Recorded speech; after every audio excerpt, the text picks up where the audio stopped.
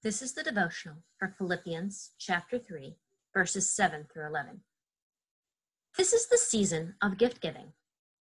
I love to give gifts. I find joy in seeing whether or not a person whom I've purchased a gift for likes the gift when they receive it. There is so much to like about this particular aspect of our culture. Gift giving can bring out the generous nature in so many of us. At the same time, we can become hyper-fixated on it.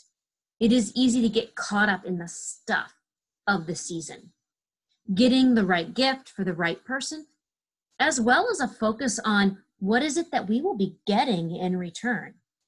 We like to push this desire off to the children on our lives. We see them as being more worried about what they will find underneath the tree than any gift they themselves might give. But we, all of us, get caught up in the what will I get for Christmas this year mentality.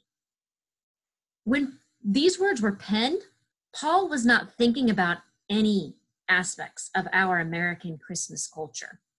But his words about considering all our assets a loss seem to speak directly to our stuff-oriented focus. At this time of year, our focus should be on Jesus Christ and knowing him, and not on gifts, whether it be the getting or the giving. All of it is really just sewer trash when set alongside the true gift of the season, Jesus Christ. And Jesus Christ and our relationship with him is the center of all our celebrations. Any joy we find in all our other relationships stem from the joy we find in relationship with Jesus Christ.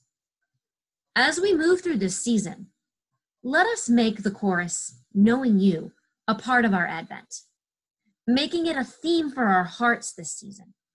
I will read it for you now. Knowing You by Graham Kendrick. All I once held dear, built my life upon. All this world reveres and wars to own. All I once thought gain, I have counted loss. Spent and worthless now, compared to this.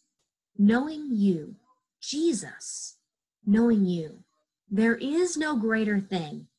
You're my all, you're the best, you're my joy, my righteousness, and I love You, Lord. Now my heart's desire is to know You more, to be found in You and known as Yours, to possess by faith what I could not earn, all surpassing gift of righteousness. Oh, to know the power of Your risen life and to know You in Your sufferings, to become like You in Your death, my Lord, so with You to live and never die. Thank You.